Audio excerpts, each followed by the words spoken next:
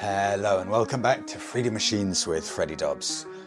So glad I went out for a ride yesterday because it was beautiful weather, blue sky yesterday, and today just constant either heavy rain or drizzle and grey and cold all day. It was just glorious yesterday. It may only have been 7 degrees, but I picked out a little spot in the middle of the countryside in England, just completely by itself, with, at least on Google Maps, no looks of any kind of big built-up areas at all, and just one road to get to this little area to explore. And I found this area I'd never been to before. Went out on the Bonneville, Monarch on the back. And it was like going back probably 200 years or so. Just riding along these old country lanes with no cars or anything around. The occasional church just situated on the side of a road. A very flat landscape, and you could just pick going left, right or straight on at each crossroads. But no road markings or anything like that. You just pootle along, decide where you want to head off to next. And it was a magical day. Really did feel like I was back in time. Beautiful simplicity.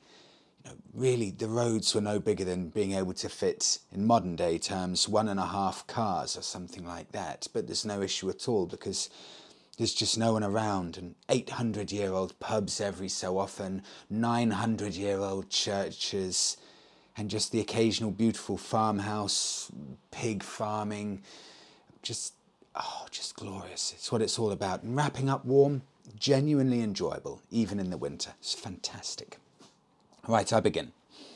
I've got a lot of really interesting comments, messages coming in. This is a good one. Have a listen to this. I begin with Steve in the US. Freddie, I was listening to your last podcast, and I was wondering why you seem so amazed that Harley Davidson ranks so high in reliability. I have a 1998 Harley Davidson Springer Softail. I bought it 8 years ago with only 2,000 miles on it. Now it's got 54,000 miles on the clock. I ride it to work, around 60-mile round trip every day if the weather permits. I have only replaced tyres, a battery, plugs, brakes and a coil. That's it. If they made a bridge from the US to England, it would make it with no problem. And being its 25th year on the road, I can only imagine how much better the newer models must be. I would also like to add, I don't know how much Sportsters are over in Europe, but here you can get one with low miles for under $4,000. Why would anyone buy a 350 Enfield when you can get an 883 or a 1200 Sportster for less and sell it for what you paid for it? Harleys don't lose value. Ever. Steve, I actually put this email you sent me to the top of the podcast this week because it's fascinating hearing an American's take on Harleys. In Europe, and again, I don't want to speak for everyone, so any Europeans jump in here and tell me if I'm right or wrong if you feel strongly either way. In Europe, it's not that Harleys have a reputation of being unreliable, because they don't, but they have a reputation of being incredibly expensive to buy and extremely expensive to maintain. That's both parts and servicing. They also have a reputation for, and this may not be completely fair, but a reputation that you must cosset them, you must look after them, they must be wrapped up in the winter. They would never be a winter hack. You never ever see a winter hack as a Harley. Harleys are more seen here as, yes, you may go on a tour to Europe if you've got a Road King, but they're almost seen, and again I welcome people to jump in, as a Sunday afternoon ride. It's not common that you'll see a Street Glide, for example, commuting to work on a consistent basis, maybe for a few nice days in the year. So they do have they don't have a reputation of unreliability. They don't specifically have a reputation for being reliable, but I'm sure they have a fairly decent reputation of it. But in America, I'm sure, Steve, it's very different. The reason I like the idea of Harleys in America, well, I like the idea of them anywhere, but especially America, you use them out in America as genuine modes of transport. And from what I've heard from American listeners, Harley-Davidson maintenance and repairs are extremely reasonable over in the US. It's not seen as a ridiculously expensive thing over in the US. Plus, dealerships in the US for Harley-Davidsons are absolutely everywhere. You're never more than a few miles, probably, from someone who would know how to pretty much rebuild a Harley-Davidson engine or know a friend of a friend who's got the exact part that you may need. They're proper modes of transport there, whereas a lot of the time in Europe, they're a bit of a status symbol, yes, but a real dream machine that, with that dream machine level, comes an element of, with the price involved in it and the maintenance costs, you have to be a bit careful where and when you use it. I welcome other people chiming in there, but Steve, it's fascinating to hear your thoughts on it.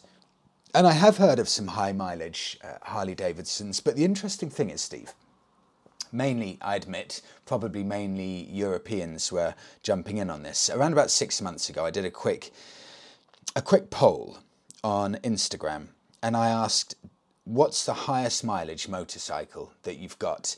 And out of the top 10, I think to the very best of my knowledge, there wasn't one Harley-Davidson in the top 10. Not one. I was a bit surprised at that because there are people from the US who follow along on Insta as well. So I was surprised that there wasn't some mammoth mileage street glide or something like that. But again, anyone who wants to jump in on that, I'll share your thoughts next week. And Steve, it's fantastic hearing from you. I should say I'm a gigantic Harley fan, and I've always toyed with the idea of getting one. And if I did get one, I would love to rack up some serious mileage on it because that's what they're designed for. And with your point regarding the Royal Enfields, the reason, Steve, that people will go for a Royal Enfield over a Harley Sportster is perceived gigantic savings in running costs. They get way more miles per gallon, Royal Enfields. You also, if they're new, you get the warranty and a perceived element of them being much, much cheaper to maintain. The price of parts hugely cheaper, and of course paying for servicing much cheaper for the Royal Enfields. It's fascinating the differences, the US and Europe. So thank you for that, Steve. I'm moving on. Freddie, there are plenty of podcasts, YouTube videos and articles about motorcycles and modern classics for the shorter rider. But there isn't a lot out there to help guide someone over 6 foot. I'm 6'3" and ride a Royal Enfield Classic 500, and I just about get away with it. A lot of other modern classics are just too low for me, including most modern Bonnevilles, R9T, most Ducati Scramblers. The ones that are tall enough are in what I'd call an unattainable price point of the Scrambler 1200 XC and XC for Triumph. Any ideas on an £8,000 tall modern classic bike that's ULEZ compliant? ULEZ is the emissions restrictions for London. So in essence, let's say something from 2008 onwards will pass, anything older won't pass. Right, I'm so sorry I didn't save your name, but this is a really interesting question that I do not get asked a lot. I've come up with 3. It's not that all of them have specifically high seat heights, because I did struggle with that, but they're all physically big bikes, big engine, chunky physically bikes, and probably slightly higher seat heights than some of their smaller engine counterparts.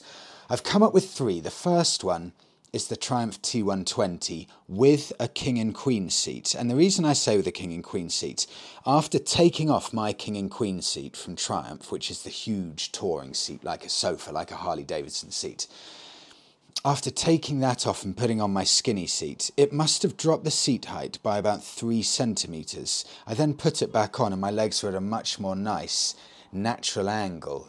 Before I was almost at right angles with my legs touching the floor, and then the King and Queen seat raised it. So number 1, Triumph T120 with a King and Queen seat. You can get those for £6,000. I really think that will suit you well. Next up, Honda CB1100. Again, they've got a beautiful chunky seat with that big 1100cc engine. And just from looks wise, I think it will be a decent seat height as well. And the final one I'm going to give you is, now this is very specific, so get a pen and paper ready if you need it, the Yamaha XJR 1300, but I would say take a look at, you can get them for £4,000, they look brilliant, huge 1300cc engine, but a little tip from me, if you get one 2016 or older, that's the newly updated version, and it looks like a seriously good bike. It's also really underappreciated. Massive engine, almost cafe racer in looks, and you can get them for £6,500 or £6,900, so well within budget. Or if you want the slightly older model from about 2008 onwards, very different look, but still both big beasts of bikes, and I think you'll be very happy with either of those as well. Let me know how you get on. I move on. From Matt. Freddie, hope you're well. I hugely agree with you regarding your disappointment with the Honda Hornet for its lack of retro character, and I couldn't believe what I was seeing when I first saw the new Hornet. It's about as middle of the road and safe as Honda could possibly have been, and honestly, I can see it really appealing to anyone. Okay, I'm sure you meant I can't see it really appealing to everyone, so I'm going to guess you missed out the T, but honestly, I can't see it really appealing to anyone. However, the rumoured new Honda GB750 looks fantastic, and if this one comes to fruition, I could see it being a huge success and competing with the Enfield's, Bonneville's, Kawasaki Z-Range.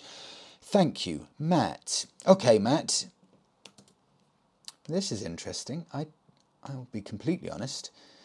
I did not know about this Honda. I'm just Googling it. Honda GB750. Okay, well, thank you for this, Matt. This is fascinating. 5 days ago, rideapart.com. After the Hornet and the Transalp, is Honda working on a GB750? Oh, that's quite nice. Wow, okay. Let me try and describe this. Modern classic in looks. Lovely looking bike, single headlight, quite short and chunky with an all black engine. Hondas are not known now, since the CB1100's gone, for the most beautiful engines, and this doesn't have the most beautiful engine in the world, although it's not as ugly as some Honda engines. A lovely classic retro seat. It's a really nice looking thing. Think Honda's take on a Triumph Bonneville, or think a slightly more modern version of the Honda CB1100, well, that's a lovely looking thing. And I'd consider that. You know, they've got the GB350 out in Japan, but this is a lovely bike, and this will sell. This will sell without question. Huge fan of that, Matt. Thank you for raising my attention to that. You're right, that will be, if they get it right price-wise, and actually, to be fair to Honda, they often price competitively-ish. If they get that right, you're bang on, Matt. That's a serious competitor for the Bonnevilles. It'll come in more than the Enfields, I'm sure, but that'll be a competitor for the Bonnevilles, definitely. It's also better looking, in my eyes, than the Kawasaki Z650, so it'll be interesting where it prices. I move on. From Steve. Freddie, as you mentioned at the end that you like to keep your bikes, I feel personally that PCPs are designed for those who like switching their bikes. In saying that, I intend to keep my bike, and I got a PCP deal. I bought a pre-registered, so brand new, Yamaha XSR 700 for circa £6,000, put £2,500 deposit down, and I'm paying £43 a month for 48 months. It's completely true, Steve, you're right. These PCP deals, and I think I've got some other people who messaged me about this, so I may feed back to this. These PCP deals, yes, you may pay a bit more, but they allow you to go and get your dream bike. Just £43 a month with a 2.5k deposit. Makes a lot of sense. Thank you, Steve. I move on. Freddie, I passed my A2 licence, and I'm looking for my first bike. I'm in France, so even if I'm 30 years old, I'll be restricted to a maximum 47 horsepower for 2 years. It'll be my second backup and pleasure vehicle, so I do not want to pay too much for it. I'm mostly interested in big touring bikes. that can get me anywhere comfortably, with large storage compartments that can handle stuff needed to spend a few days far from home. I cannot find any. The only decent candidate I could find, do you know any others, is the Honda, I think they say Juville, I think, 650, that's decently priced, but rarely found in its A2 compatible variant, and thus expensive for what it is. There are, however, plenty of other 2000 to 2010 good candidates, well priced and reliable: BMW K, BMW R, Honda Juville 700, Honda Pan-European, etc., that I would happily buy, but they're just out of reach for an A2 licence holder. I might end up waiting for the end of my A2 restricted licence before buying a bike. I just don't want the hassle of buying and selling a temporary, non-desirable motorcycle. That A2 thing just serves as a way to make business at the expense of consumer. Well done, EU. Cheers, Aaron. Aaron, that last point is a really interesting one. It just serves to make business at the expense of the consumer. Well done to the EU. It's a really interesting point because it does make our lives, bikers, incredibly difficult. Really very, very difficult when you're restricted for 2 years, like you are in France, from getting anything over a 47 horsepower bike. It opens up a whole nother sector within biking. Bikes under 47 horsepower that you can get, so you're legally allowed to ride on an A2 licence. I found this really difficult, Aaron. Finding a bike, finding a sports tourer, a big touring bike that can actually hit the mark. I spent about half an hour looking, and I haven't come up with anything definitive. So before I come up with what I've found, Aaron, let me give a shout out here. Anyone who knows of a fairly priced sports tourer, or I'm going to chuck an adventure bike because a lot of the time the lines are so blurred between adventure bike and sports tourer. A big bike, in essence, that can hold panniers and take a lot of stuff, and it's 47 horsepower or less. Not too expensive at all. If you're looking at a 650 Juville, let's say something like up to 4K, maybe £2,000 to £4,000. What is there? Please, someone let me know and share your thoughts on it. The only ones, Aaron, I could find. A bike that I love, that I've tested and enjoyed a lot. The Royal Enfield Himalayan. You can get loads of luggage on it. I think it looks brilliant. It's got that stripped back utilitarian style, and I think, if I'm right, you can probably pick those up for, top of my head, £2,500 now. Let me just see what they are. While I'm looking, okay, let's type it in. I say while I'm looking, I cannot do two things at once, so I won't start talking about something else. Royal Enfield Himalayan. Okay, these are way below the 47 horsepower. These are 20-ish horsepower, something like that. And you may find that too little, Aaron. Yeah, 2,900 easily. And there's one here for sale, £2,900.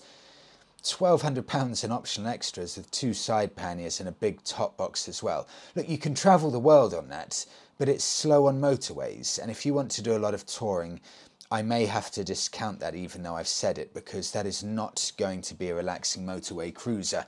Whereas you can easily get 47 horsepower bikes like the Royal Enfield Interceptor that will cruise on motorways all day with no issue at all. I found one other, Aaron. It's a brand new model, so it may be too much. It's the Benelli TRK 502. Now, Benelli is a brand that I think has recently-ish come back. And I think the Benelli, one of the Benellis is now Italy's best-selling motorcycle. So don't immediately discount it because, for example, like me, you don't know much about it.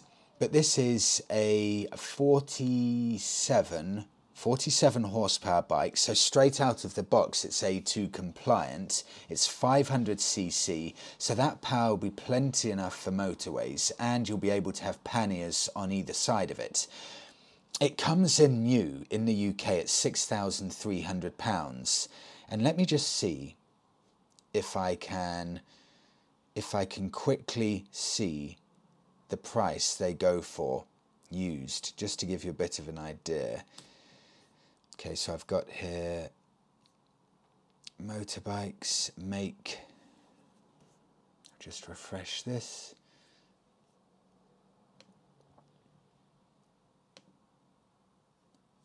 Okay, let me open up a new page because Auto Trader is being funny. Okay, make, Benelli. How many are there? Benelli, 297 Benellis, and it's the TRK 502. There are 27. Now, it is more of an adventure bike, Aaron, but the line is so blurred between the two. This will do everything that a sports tour will do in essence. You can pick one of these up, 3-year-old Benelli TRK, for £3,900, and that's, bear in mind, on Auto Trader. You'll be able to get it cheaper on Facebook Marketplace for a private seller. My guess, you'll be able to get one for around about £3,500. They're a decent looking bike, actually. They really are. They're not bad at all, and you can kit it out on a pannier with panniers. If I had to say, Aaron, that's my pick. Benelli TRK, out of the box A2, you don't need to do anything to it. You pick it up, you buy it, get one used with panniers, so you'll save money on that, and you've got your bike there ready that I think will do you well. I move on. Freddie, I've been interested in the topics discussing buying your dream bike and also options for buying a new bike and whether to save up for the finance. I thought I'd give you my view, having just gone through this when I bought my BMW R1200 GS Adventure in 2018. I just fell in love with the GS Adventure, its versatility, how it could do anything I wanted all in one bike, and it opened up where I could go on a bike. The issue, it was £18,000, way more than I had ever comprehended paying for a bike. So I started looking around and found the exact colour, fully loaded, with every option, brand new, and with an offer including full luggage and sat-nav included, worth around £2,000, accessories that I would have had to buy otherwise. My chosen option was to go via PCP Finance. My thoughts were that this gave me less of a commitment compared to a loan for the full amount, or what realistically would have been around 4 to 5 years to save up for the bike to pay outright. I paid around £3,000 in interest, which is a lot, but if I factor in the £2,000 accessories included, and that an equivalent bike today has gone up by £2,000, if I'd saved up the amount to buy it, then I think it was the right option. And in the past 4 years, I've done trips away with my dad, weekends away with my partner who comes pillion as it's comfortable, as well as lots of riding and exploring on my own, making memories I otherwise wouldn't have done. I think sometimes there's more of a consideration than just the money, as long as it doesn't overstretch you financially. And I since paid off the PCP, paid it off at the end in cash, and I've saved while I was having the bike to use. So overall, it worked out very well for me. Ashley. You know what, Ashley, after reading that, sorry, I'll just have a sip of coffee. After reading that, Ashley, I mean this, I'm not just saying it, hand on heart, you've actually inspired me. Because your angle at coming at this from, with regards to finance, you're right.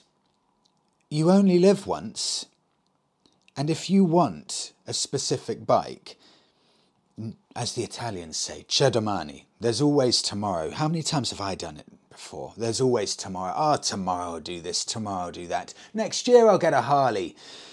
Guess what? it never ends up coming. Sometimes you do just have to bite the bullet and go out and get it. You made a few really, really interesting points here, apart from the overall feel of you only live once, which I think is fantastic. You're right, you do only live once. If you want to get a nice bike, go out and get a nice bike, because you do. As long as it's not overstretching you ridiculously where you're, I don't know, not going on holiday, or you're struggling to buy, I don't know, Sainsbury's finest pasta or something like that, then does it really matter? Just go out there and spend the extra bit of money, or spend the money full stop and go and get the dream bike. Interesting points you make I want to highlight here. You went out and you bought the bike. You've made memories with that bike that you may not have made otherwise had you not gone out and bought it. Memories are priceless. Time is priceless. There's nothing more important than time. And if Ashley would have waited for 2 years to go and buy that bike, well, there's 2 years worth of living gone, potentially. It's a great way to look at it. Another point, Ashley's gone out and bought his bike 2 years ago, for example, or 4 years ago. It's gone up now £2,000. Am I pushing it too much to say that Ashley's actually saved himself £2,000 because of the price of everything, of course, goes up? I like that argument. Ashley, thank you for that. You've inspired me. I'm easily led astray, I'll be honest with you, and I may actually get on some loan calculators and things after this, just out of curiosity, because you're the second person now who said a similar thing. Ashley, thank you. I'm moving on to Alex. Freddie, RE the Moto Guzzi versus Triumph 1200 Scrambler choice. You mentioned that the Triumph Scrambler as being a naked adventure bike, but surely that defeats the object. As your friend Danny was keen to point out, his KTM offered fantastic protection against buffeting and bad weather, extending his range, reducing his fatigue, and increasing the number of days he'd go out for a ride. If you strip all of that back, as Triumph have done with the Scrambler, then you may as well go the whole hog and just buy a T120, not have to worry about the tippy-toeing at the lights, and enjoy the wind in your face classic experience for what it is. And of course you can hang a pannier off each side. Alex, I agree. It's funny, I've tried out the Triumph Scrambler 1200 XC. It's a seriously impressive machine. But I do think that marketing it as a naked adventure bike maybe does almost detract from it a bit. Probably a gigantic Scrambler is a better way to look at it, which is what it is, but it's been marketed often as a naked adventure bike. And I am with you, Alex. I do prefer a slightly lower seat height, and those maybe our 6'3" friend earlier will be absolutely fine on these. I mean, it will be a dream for him to get one of those. But, you know, for anyone around about the 6-foot-ish mark and shorter, they can be seriously high. The XC and the XE Scramblers, really some of the highest seat heights I've experienced. The XE seat height, I believe, is even higher than the XC. I remember sitting on one in a showroom about 3 years ago, Triumph Scrambler 1200 XE. I think I was on my tiptoes. I'm 6'1", with probably longer legs than a 6'1" person, maybe a shorter body, because my legs are decently long, and I was on tiptoes. It was intimidating. It really was. So the Triumph Scramblers, the big ones, the 1200s, they do sit in a slightly funny area. You have to really want one of those because they are compromised in most areas. They're incredibly cool, but they're not good adventure bikes because of the pannier situation. They don't quite have the feel on the road because of the high suspension. So there's a lot of areas of compromise. They're not perfect in any area, but you've got that cool vibe, the excitement level with it that does rein it back in a bit and give it some extra points. Thank you for sharing that, Alex. I'm moving on to Chris. Freddie, following your question in the most recent episode regarding buying bikes on finance, I'll preface this by saying I never buy bikes that are even remotely new. Usually my bikes are at least older than 20 years old. However, After buying my bikes outright and having a few thousand tied up in them, I discovered that I can buy them on 0% APR credit card, often allowing me to own them for only the cost of maintenance, insurance and tax for 24 to 36 months. Usually, after 18 months, I've had my fix of the bike and sell it, cancel the card and get a new one with a fresh interest-free period. All this costs is 1% of the card's balance per month, which I get back upon selling the bike. I expect this doesn't work for newer bikes, as they will depreciate significantly more than vintage motorcycles, but for anyone who considers buying an older bike on finance, maybe consider this too. Thank you, Chris, for highlighting this. I've had a few people in the past saying exactly this. 0% credit cards. I've just had, for example, Barclays, without me asking. Barclays sent me a letter through in the post saying, Freddie, we're upping your credit limit to £5,000 on your credit card. £5,000 limit. I've never had such a big limit. You can take your pick of used 20-year-old motorcycles under £5,000. You can take your pick under £3,000. But get a 0% credit card, enjoy the classic bike, because any 20-year-old bike isn't going to drop a penny from where it is now. I always find, I think probably 15-year-old motorcycles, once it hits the 15-year-old mark, it's never going to drop another penny. And you've got depreciation-proof biking, where you don't have to save a penny for the bike because you've got 0% interest-free credit card, so there's no point paying a big lump sum. You may as well just make the most of that credit card. You sell it after a year or two. You haven't lost a penny on the bike. You've paid almost no interest at all on the credit card, and you've enjoyed a bike completely free. Completely free. Just using... We're spending a bit of money on maintenance. I mean, it's about the most, when you put it like that, the most no-brainer kind of riding that I've ever heard of. Thank you, Chris. I move on. Neil. Freddie, I've just listened to your latest podcast and would like to comment on the article about the guy who wants to trade in his train ticket for a bike. Although you can get a reasonable bike for the cost of that ticket, you still have to factor in the running costs of the bike, the insurance, the tax, servicing and fuel, depending on his mileage. That could potentially add up to around about £2,000 a year. If £4,500 is his total budget, then this would need taking into consideration and would mean a cheaper bike. Yep, Neil, I can't argue with that at all. I'm curious on that, Neil, and Neil and everyone, that leads me quite nicely on to a point I would like to make. Someone just messaged me a couple of days ago, and they said, Freddie, would you recommend the Bonneville as a genuinely good bike to own? And I said yes, especially now I realised all of those starting issues were because of the battery. Take that into account. I think I've just tallied it up.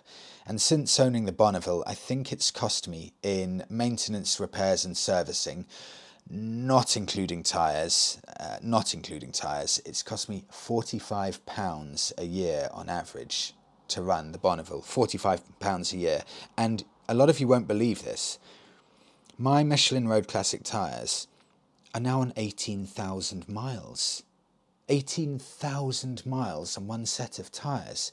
It's almost unthinkable. I actually don't quite understand it. I have to keep double checking when I bought them just to have a look and see. My insurance on the Bonneville is about £80 a year. The tax is around about, is it £100 a year? Maybe £80 a year, £80 to £100 a year or something. So I spend, let's say tax, I can't remember. Let's say it's 100. Let's say insurance is 80. That's 180. Maintenance 45. It's only about £225, not including fuel, of course, a year that I spend on looking after my Bonneville. Really is unbelievably cheap, that simple little bike. So I'm hoping very possibly our friend who who's considering getting the adventure bike, the commuter bike in replacement to the train ticket, may be able to have lower annual costs, although every bike's different and everyone's position is different. So I'd be fascinated to hear from anyone who's got a ludicrously expensive bike to run on an annual basis or a ludicrously cheap one. Either end of the spectrum, be fascinating to hear from you, so let me know. And Neil, thank you so much for that, because it's a very relevant point you make. Moving on, Freddie. I did my full bike test 5 years ago, and since then I've been riding my vintage 60-year-old Lambretta scooter. But I recently bought a Honda CBR 600 FI sports bike, and I mentioned it's taking a while to get used to the handling and riding it generally. Two extremes of bike, I know. I wanted to let your listeners know about what a fantastic idea it is to join your local group of IAM, Institute of Advanced Motorcyclists. This has really opened my eyes to how you should ride a bike properly and safely, much more so than the basic test. You pay £170 to join the IAM, and they allocate you to your local IAM group. You then go along, in my case on a Saturday morning, and meet your allocated mentor, a rider who has done his IAM test already. You then go on regular rides, followed by your mentor, who helps you analyse your riding. How safe? Did you make good progress? How did you position yourself on the road? How did you receive information, correct use of observation, speed, gears? There's a process you follow, etc., etc. This is really helping me to become a better and safer rider, and it's great fun. Eventually, depending on progress, you take your full IAM observed motorbike test. So £170 is extremely good value.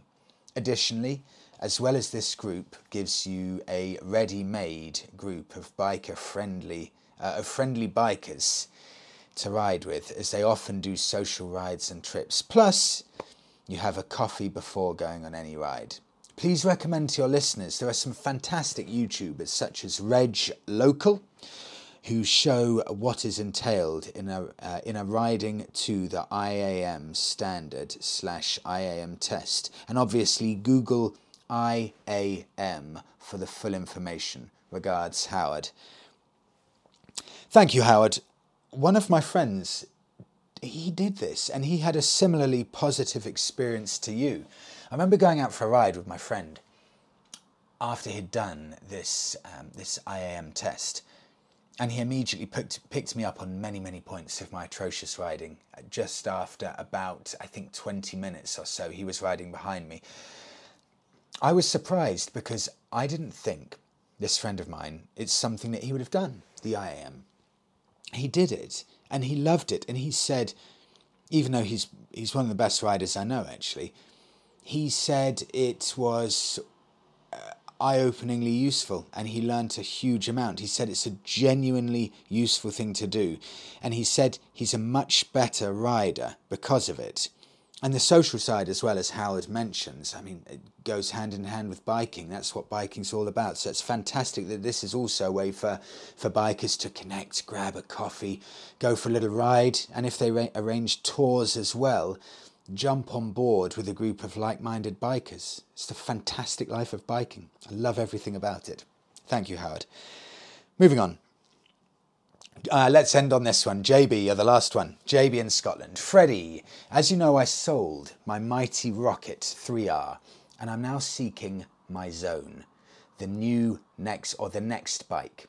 The perfect level of performance, feel, and oral delight that gives me that grin factor. Tantalises the senses, but without the crazy 165 horsepower of the Rocket. In a way, over the years, I had to go up the power range to then figure out where that zone, that sweet spot is. For me, it was probably between 80 to 130 horsepower, from a lazy big capacity bike to that sound and feel of the Decel. Apologies, maybe a typo, or I don't know that word. And the high gear roll in between flowing corners through a leafy forest, up in the hills, through that night tunnel, through that night tunnel or next to a river. That's my zone. Curiously, I've not owned an inline 4 since my frenetic 2-stroke Suzuki RG125 back in the early 90s. Inline 4s never appealed as they often deliver their thrills high up in the rev range. Since my Gamma, I've never been a sport boy. To me, they always sounded smooth but buzzy and a bit flat when going at real-world speeds. But I've overlooked the last of the air-cooled bruisers, the Honda CB1100 RS, one you've mentioned many a time but haven't tested as far as I recall. One which has an offbeat firing order, classic cafe looks, a detuned superbike motor from the 80s, creamy delivery, and that big 4 character of old but with modern electronics. They were being made up to 2020 and low mile examples can be found for about £2,000 cheaper than the equivalent T120. To me, the big CB looks every bit the perfect classic tourer, but grunty and sporty enough to enjoy the twisties. Once I've added a small fly screen and my side bags. So what do you think? And what's your zone? JB, I'm winding this straight back to our messenger from earlier on, the 6'3" rider. You're bang on with this, because this is a big bruiser of a bike, and someone at 6'3" like our earlier messenger, it will be a good bike for them, I'm sure of it, because of the sheer size of it. And I also did not know that it's a detuned superbike motor. JB, I really do think that the Honda CB1100 RS, sorry, I'll add the RS on there as well because you're right. I really do think that this is a classic in the waiting. It's always been underappreciated, this bike. Everyone says the Triumph Bonneville T120. But this, let me just get this up now. Honda CB1100 RS. Let's just get this up. Motorcycle news. I just want to see a review of this. Yeah, here you go. This is the funny thing. It looks unbelievably good, this bike. Really, as JB says, as good as any other bike. I've mentioned it so many times on the podcast. For me, this is a bike that's going to be going up in value. Even though they only stopped making in 2021, at least the older models, they've bottomed out. They're not going to get any cheaper at all. I honestly believe in years to come, we won't believe how low these prices have dropped. MCN gave it 3 out of 5 stars, whereas Owner's Rating on MCN gave it 4.9 out of 5. And guess what? Owner's Reliability Ratings, well, what else are you going to expect? Because it's a Honda. 5 out of 5. Not 4.9 out of 5, 5 out of 5. Where else are you going to hear that type of stuff? Just looking at people's replies to this, or people's input, past and present owners. Honda CB1100 RS, 5 out of 5. Annual servicing, £150. Brilliant! Exclamation, exclamation. Annual servicing costs £100, 5 out of 5 stars. Every single thing, 5 stars. Final one, 5 out of 5 stars. Old school air-cooled bike with modern touches. Annual servicing costs £40. Comfortable with good riding position, silky smooth engine, great power delivery, nicely built. Side panels are metal, not plastic, quite heavy, which makes it very planted. Wouldn't recommend to people would recommend to people 5'6" and over. I thought I was going to say wouldn't. It's universally unbelievably good feedback on that. Well, not unbelievable. It's exactly expected from a Honda. And I want to quickly check. I'm only going on Auto Trader, and I know people will be able to find these cheaper on Facebook Marketplace, for example, but this just gives me a decent barometer of where we're at. Honda CB1100. So you've got the Honda CB1100, also looks amazing, and let me just say that as well, if you're looking for either, the CB1100 looks superb. It's just a slightly less sporty version of the RS. So check out the CB1100, because that's every bit as good looking, and you can get those easily for £4,500. You know, for a 10-year-old model, £4,500 with that 1100 engine. If you then click on the CB1100 RS, now that's where it gets a bit more expensive actually. Now that's interesting. There are less of the RSs and the price starts from around about £6,500. So if you're on a slightly tighter budget, I would go for the CB1100. It will also probably be a bit more relaxing as well. But my lord, that's a nice bike. And I have to say, JB, yeah, that's bang on my zone as well. If we look at let's have a look at the horsepower. What is it on the CB1100 RS? It's got to be about 80. Yeah, 88 horsepower. I think you're absolutely spot on with that. This is a bike that is the perfect mix for almost every single situation. It's a big brute of a bike with a big, relatively lazy engine for the size of it, 88 horsepower, but it will be able to, on real road situations, keep up with pretty much the best of them, and it's got those timeless looks. And Honda do modern classics incredibly well, and Honda have a track record of extremely desirable classic motorcycles from the CB lineup, and just that name, the CB1100. Go back through the years and have a look at some of the classic CBs. It's a good investment, seriously good investment. I'll end it there. JB, thank you to everyone who's messaged in. I hope you all have a brilliant week, and I'll speak to all of you in the next one.